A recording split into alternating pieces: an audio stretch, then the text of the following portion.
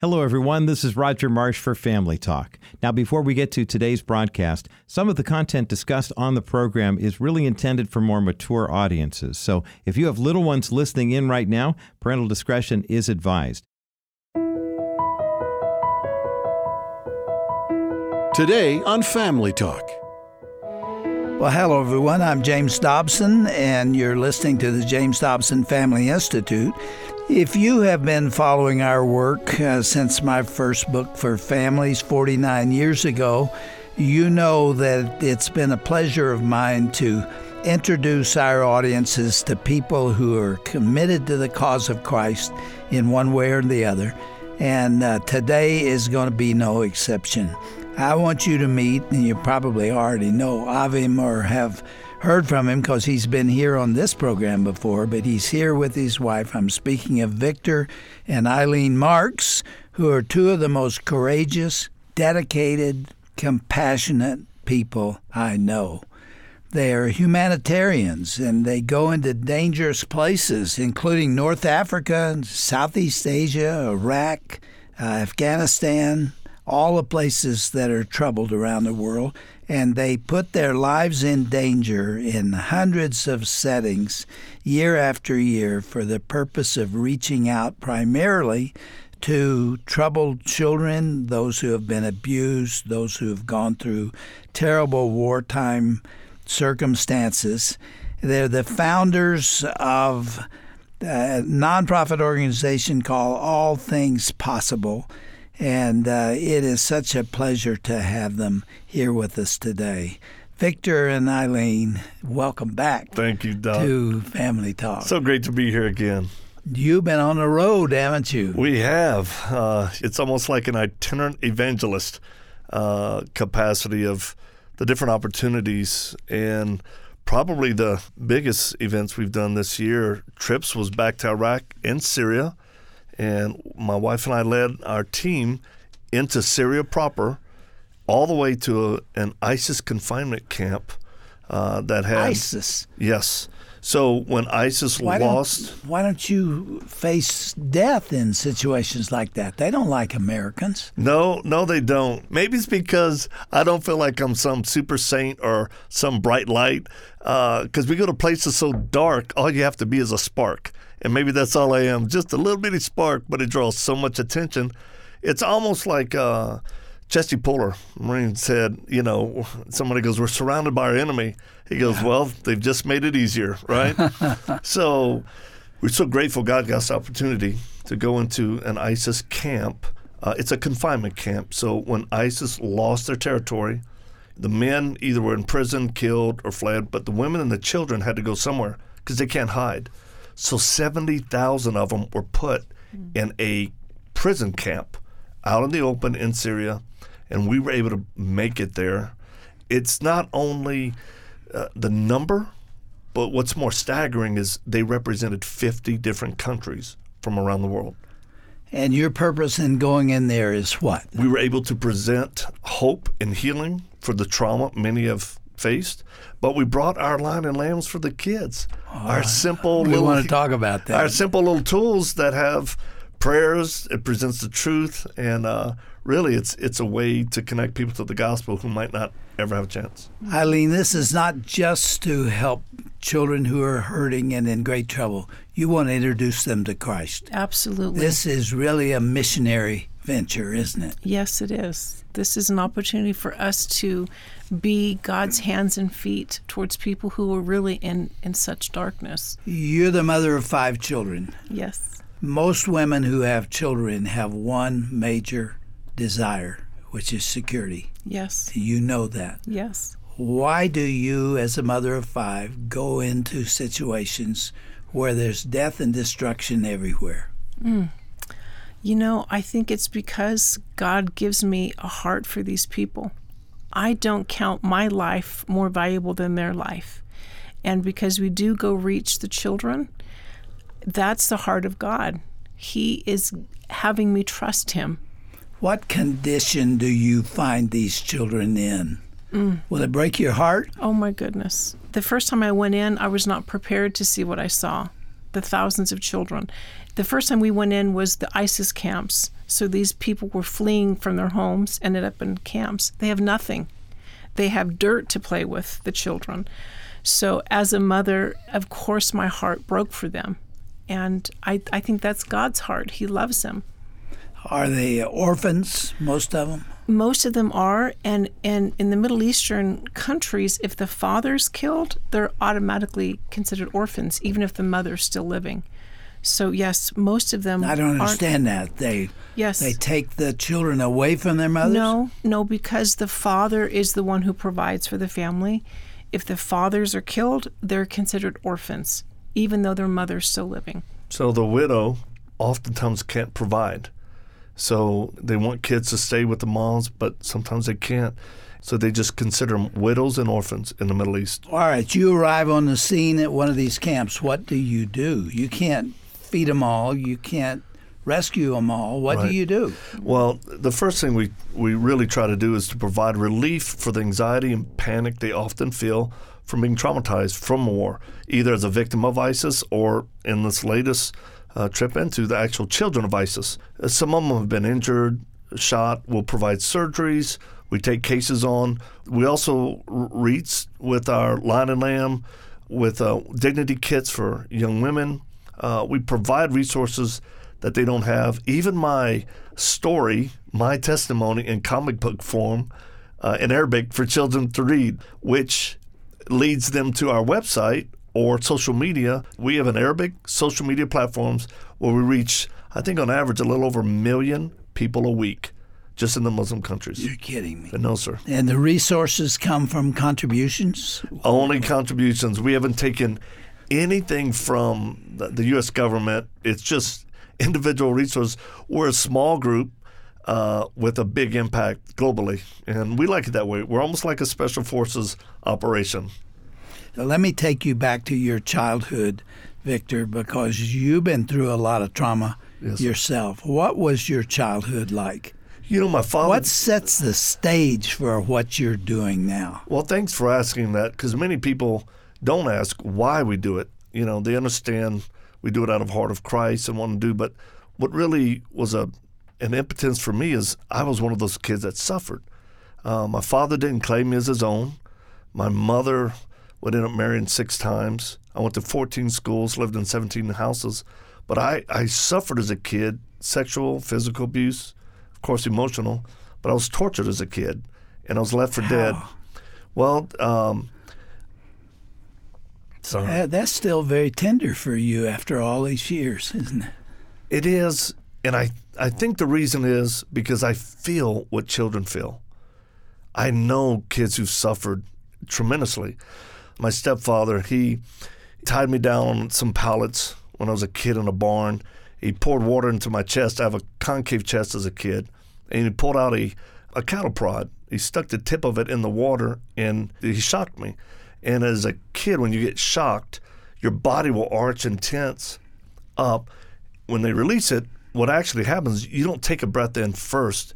Air that's been trapped in your lungs comes out, and then you take a breath in. And my stepfather was so driven by evil, he would electrocute me, release it. When air would come out and then I'd take a breath, he'd lean down and say, "Boy, you know what that sound is? It's the sound of hope leaving your body." Was he an alcoholic? He was an alcoholic. He had a horrific background that led him to do very perverted things. But he had been trained in certain torture techniques. He served in the military at the end of the Korean War, and he brought that stuff into our home, and specifically on me and some of my siblings. How'd you survive that, Victor? Well, I would say through breaking. I dissociated as a kid, which is a coping mechanism where your brain will separate in order to survive. But it came back to really cause great struggles for me as a young adult and even into my adulthood, where, you know, I had to find what I call a soul surgeon, a trained psychologist who took time to help reintegrate my mind. And I had 123 visits in a 9-month period. And that's after I'd been on multiple drugs. As a kid, I got in trouble, but this really started coming out as an adult. But the one thing I learned is I would never give up. I learned that as a kid. I would not give up. And I think God is the master architect at redeeming what the evil one has meant for bad. How did you find him? Yeah, literally, I was in the Marine Corps, and 6 months before I got out the Marines, my biological dad wrote me a letter. And this is a guy who didn't claim me. I mean, we knew for certain he had been in a mental hospital, in the same mental hospital my grandfather died in. And as a biological dad not staying in contact with me, I hated him because my stepfather beat him. I'm like, where was my dad? And he writes me, and he apologizes for not being a dad. And I'm in the Marines now, and he ends up saying, I'm sorry, and would you come visit me? I took leave of absence, went to visit him. He brought me to a church, and I heard the gospel in a way that affected me for the first time. And that was June 22nd, 1986. My biological dad had become born again, and then he stepped into my life as a young man. How old were you? 20 years old when we reconnected, and, I got born again. Were you married by then? Not yet. I thank God I wasn't, because I was able to get saved. The Lord started to sanctify, rework me just in time to bring my bride to me. And my dad was my best man in our wedding. You're kidding No, me. so, Eileen, how'd you meet this man? I met Victor through a girlfriend who invited me to church. So I was not a believer, and she introduced me to this young man fresh out of the Marines. Didn't something deep inside you say that's trouble? Yes. Did I know how much trouble? It took over a year for her to realize I was her knight in shining armor. Yeah. It's been a ride of my life. How many years? 31 years. Now, how did you find the Lord? Well, I was invited to the church that Victor was attending, and I was raised Catholic. I mean, with 8 kids in my family, it was something we did just as a religious thing. Every so often we go to church. So I was not raised with the Word of God. You never really had an encounter with Christ. I never did. So going to this church where the Word of God was spoken, it took me 4 months of sitting in and listening to Bible studies to hear that Jesus loved me, and then he died for me. So it was four months after. Did you have a sense of low self-worth also? Did you go through some of the same things? No, I think I had just a void. I did not have peace. Yeah. I was driven to achieve and conquer, and that's how I thought that's where my value was.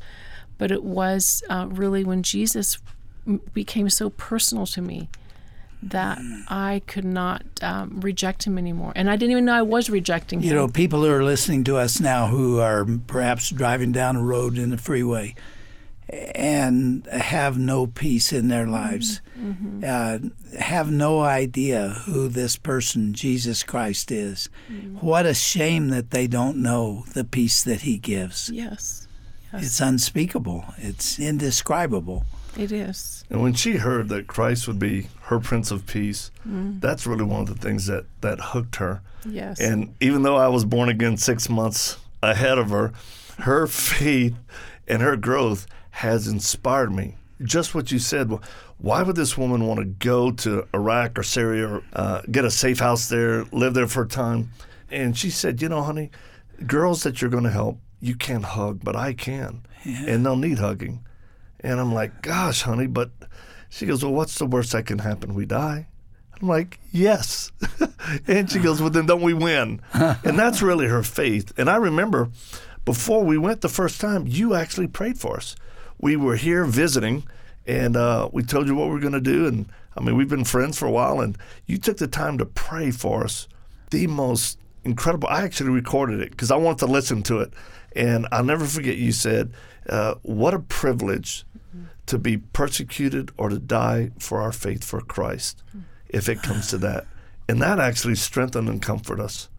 And I don't know if I ever said thank you for that. How many years ago was that? That had to be 5, yeah, because that was before the first time we ever went in. And we held on to that prayer because it meant that much to us. That really touches me because I know what you were heading into. I know what it has meant to you.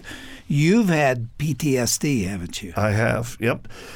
I had it from childhood events and then worked through that, and then subsequent traumas of ISIS shooting at you or trying to kill us, or my family and I in Iraq having to hide for 3 days because they were targeting us because of our work. Have you seen a lot of death? I have, and suffering. Combat situations? Yes, sir.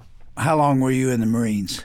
I served in the Marines for a 3-year stint under President Reagan, but actually didn't see combat during that time. It was during our time as high-risk humanitarians, missionary work, that I saw really intense fighting and battles that put me and a team and colleagues there trying to help women and children escape from ISIS or be set free. And we've lost people close to us in fighting, and that's hard. I said in my introduction that I don't know anybody like you. I really mean that. I've never seen anybody who has done what you've done and have done it with such passion and disregard for your own lives and commitment to others and the cause of Christ. I want to read just a little bit of your bio, Victor. A former U.S. Marines as a weapons instructor and an expert in competitive shooting, trained many groups of individuals, including law enforcement, CIA, Navy SEALs, Marine Recon Rangers, and special military personnel from the Army Delta Force, worked with NFL players, has a 7th degree black belt, was awarded the Black Belt Instructor of the Year twice, awarded for his act of bravery from the Honolulu Police Department and the City Council. There's stories behind every one of these, which is the highest honor given to civilians. Victor, what drives you? You're an unusual person. Where does that come from? I'd say low IQ, and I'm too afraid to stop. It's not low IQ, I'll tell you that. What I survived as a kid turned me into a warrior that wanted to do right, that wanted to help those in great need. And, God's been faithful to bring incredible men and women into my life all through my journey to help me. I've just finished speaking at 3 military bases here in the U.S., right? Mm-hmm. I speak multiple days, helping them learn resiliency and leadership. And as a civilian, they bring me in, and it's quite the honor. But one of the things I tell them is, it's like C.S. Lewis talks about, the hardest things in life God will change and use to help an ordinary person do extraordinary things. And I'm just an ordinary person. I wasn't great in athletics. I wasn't an academic person. But I did learn never to give up, and felt like God gave me a privilege to know Him and then participate with Him in fighting forces of darkness. And sometimes those forces of darkness are manifested through people like ISIS. Or I think of one case in Cambodia, a young woman named Nora, a young girl who's an orphan, got attacked by a guy. I read about her. Oh, my Tell goodness. That story. This sweet little orphan girl was attacked brutally by a wealthy businessman in Cambodia, and he tried to kill her. He did horrible things to her, including pouring battery acid in her face and on her eyes, stabbing her, raping her, and then tried to cut her head off. Her hands protected her head. He cut off one of her hands, and then halfway through the other, left her for dead. So our team, because we have a safe house in Cambodia, found out about it, went and literally had to rescue her out of a clinic in the village where she would have died, brought her to Phnom Penh, put her in a hospital, and we provided 3 life-saving surgeries. I wired $40,000 down there. I said, get her surgeries, save her life. And this guy found out she was still alive, sent 3 guys to kill her. And the way they gave themselves, we realized it was when they tried to get in the hospital, we had moved her to a higher floor and put armed security on it, right? Because our team lead there, Holly, said, Victor, my spidey senses are going off. Something's wrong. So we moved her to a higher level, put security on her. Those 3 guys came and said, her dad has sent us to check on her. She's an orphan. We knew instantly they were there to kill her. So we protected her from that, and then by the goodness of God, brought her to our safe house, tended to her emotional health. She's a Buddhist. Never tried to force our perspective or faith on her, but she lived there for a couple of months. We did surgeries, and then after a few months, guess what? She accepted Christ. She saw the love of God. And then we flew her here, and a good friend of ours, Mark Geist, who was actually one of the key people in the movie 13 Hours, the Benghazi situation. Mark found out about her, and he said, hey, man, I've got some friends in Massachusetts that run a clinic, and they want to provide prosthetics for her hand. Really? And we were able to get 2 hands for her. She's got a regular hand and a little clipper, a little hook hand. Yeah. And I said, can y'all put a flamethrower in there in case this bad guy comes up again so she can toast him? But this sweet Nora came to the U.S., stayed here a month, actually spoke at universities talking about her trauma with this horrible, brutal attack, and then also God's faithfulness. And she's back in Cambodia. People can see her story on our website. We put a little film on there and then track with how God is using her in our ministry now. And this is all within the last 6 months. But her passion and her faith, you see it in her eyes, you hear it in her tone, and the joy. She says that when she was being attacked, this light she spoke of, her, she was blinded because of the battery acid. She said she saw a light and followed the light, and she felt a hand pick her up off the ground. And she said, God, if you're real, just please help me. And she speaks about this. Nobody can take this story away from her. And it led her to a place where she was able to get help. And this protection we speak of is that God kept her alive. What the enemy meant for the worst, to kill her, God kept her alive, and now he's redeemed it. You know what? She says this, Doc. She goes, my life was horrible before all this. And then when it happened, my life got better because now I know the Lord. No kidding. Eileen, these stories that you all have lived out have been deeply meaningful for you personally, haven't they? Yes, they have. Describe how. These people, these children, all of them are innocent. They're innocent victims of either war or abuse, and they don't have a voice. They don't have a means to protect themselves. And I look at them like my own children. It's very moving, and, if the Lord were here, he would go after these children too. He would protect them, and so he's just called us to do this. We're just 2 people here that will say, we'll go, Lord. And we know that when our time is up, so we don't have to worry what happens. Well, Eileen and Victor Marx, it's such a pleasure to have you here, and we've just started. You're doing so much in many parts of the world. You have 3 major projects you're working on. I want to hear about those. Let's just keep going, and we'll let people hear tomorrow what we're about to say. Is that okay? Sounds great. God bless you all, and I ask our listeners to be in prayer for this very valuable work.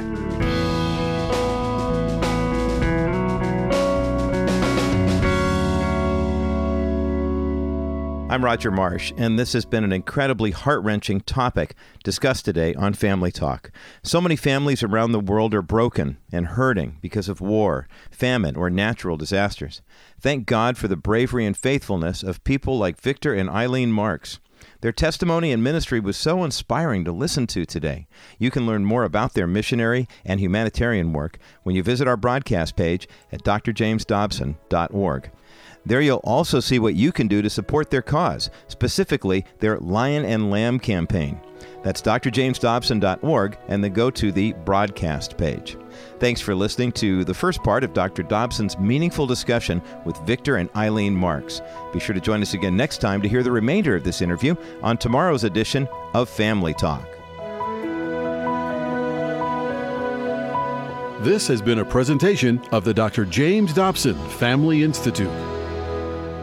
This is James Dobson again. As we close today's program, I just want to thank so many of you out there who make this broadcast possible with your contributions. And I want to tell you how much your generosity is appreciated. Parents want to offer their children every advantage, but a few disadvantages may not hurt either. Here's Dr. James Dobson, for Family Talk. Personal defeat, feelings of inferiority, or handicaps of one kind or another can either paralyze a person or drive them towards success and achievement. In fact, one famous study reviewed the home backgrounds of 400 highly successful people whose names you would recognize.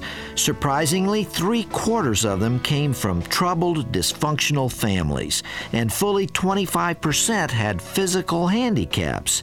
Not everyone who goes through difficulty will react this positively, of course, but what set these individuals apart was their ability to compensate. Refusing to drown in a sea of inferiority, they said to themselves, "I can achieve adequacy through success if I work at it." Apparently, the stresses they experienced gave them the motivation to rise above the limitations and hardships that they had experienced. Since we can't insulate our kids from adversity, the least we can do as parents is help them make the most of it. We can motivate and equip them to compensate by creating opportunities for them to seek out and develop their strengths. And the time to do that is during those middle years of childhood before the storms of adolescence set in. To hear more, visit our broadcast page at drjamesdobson.org.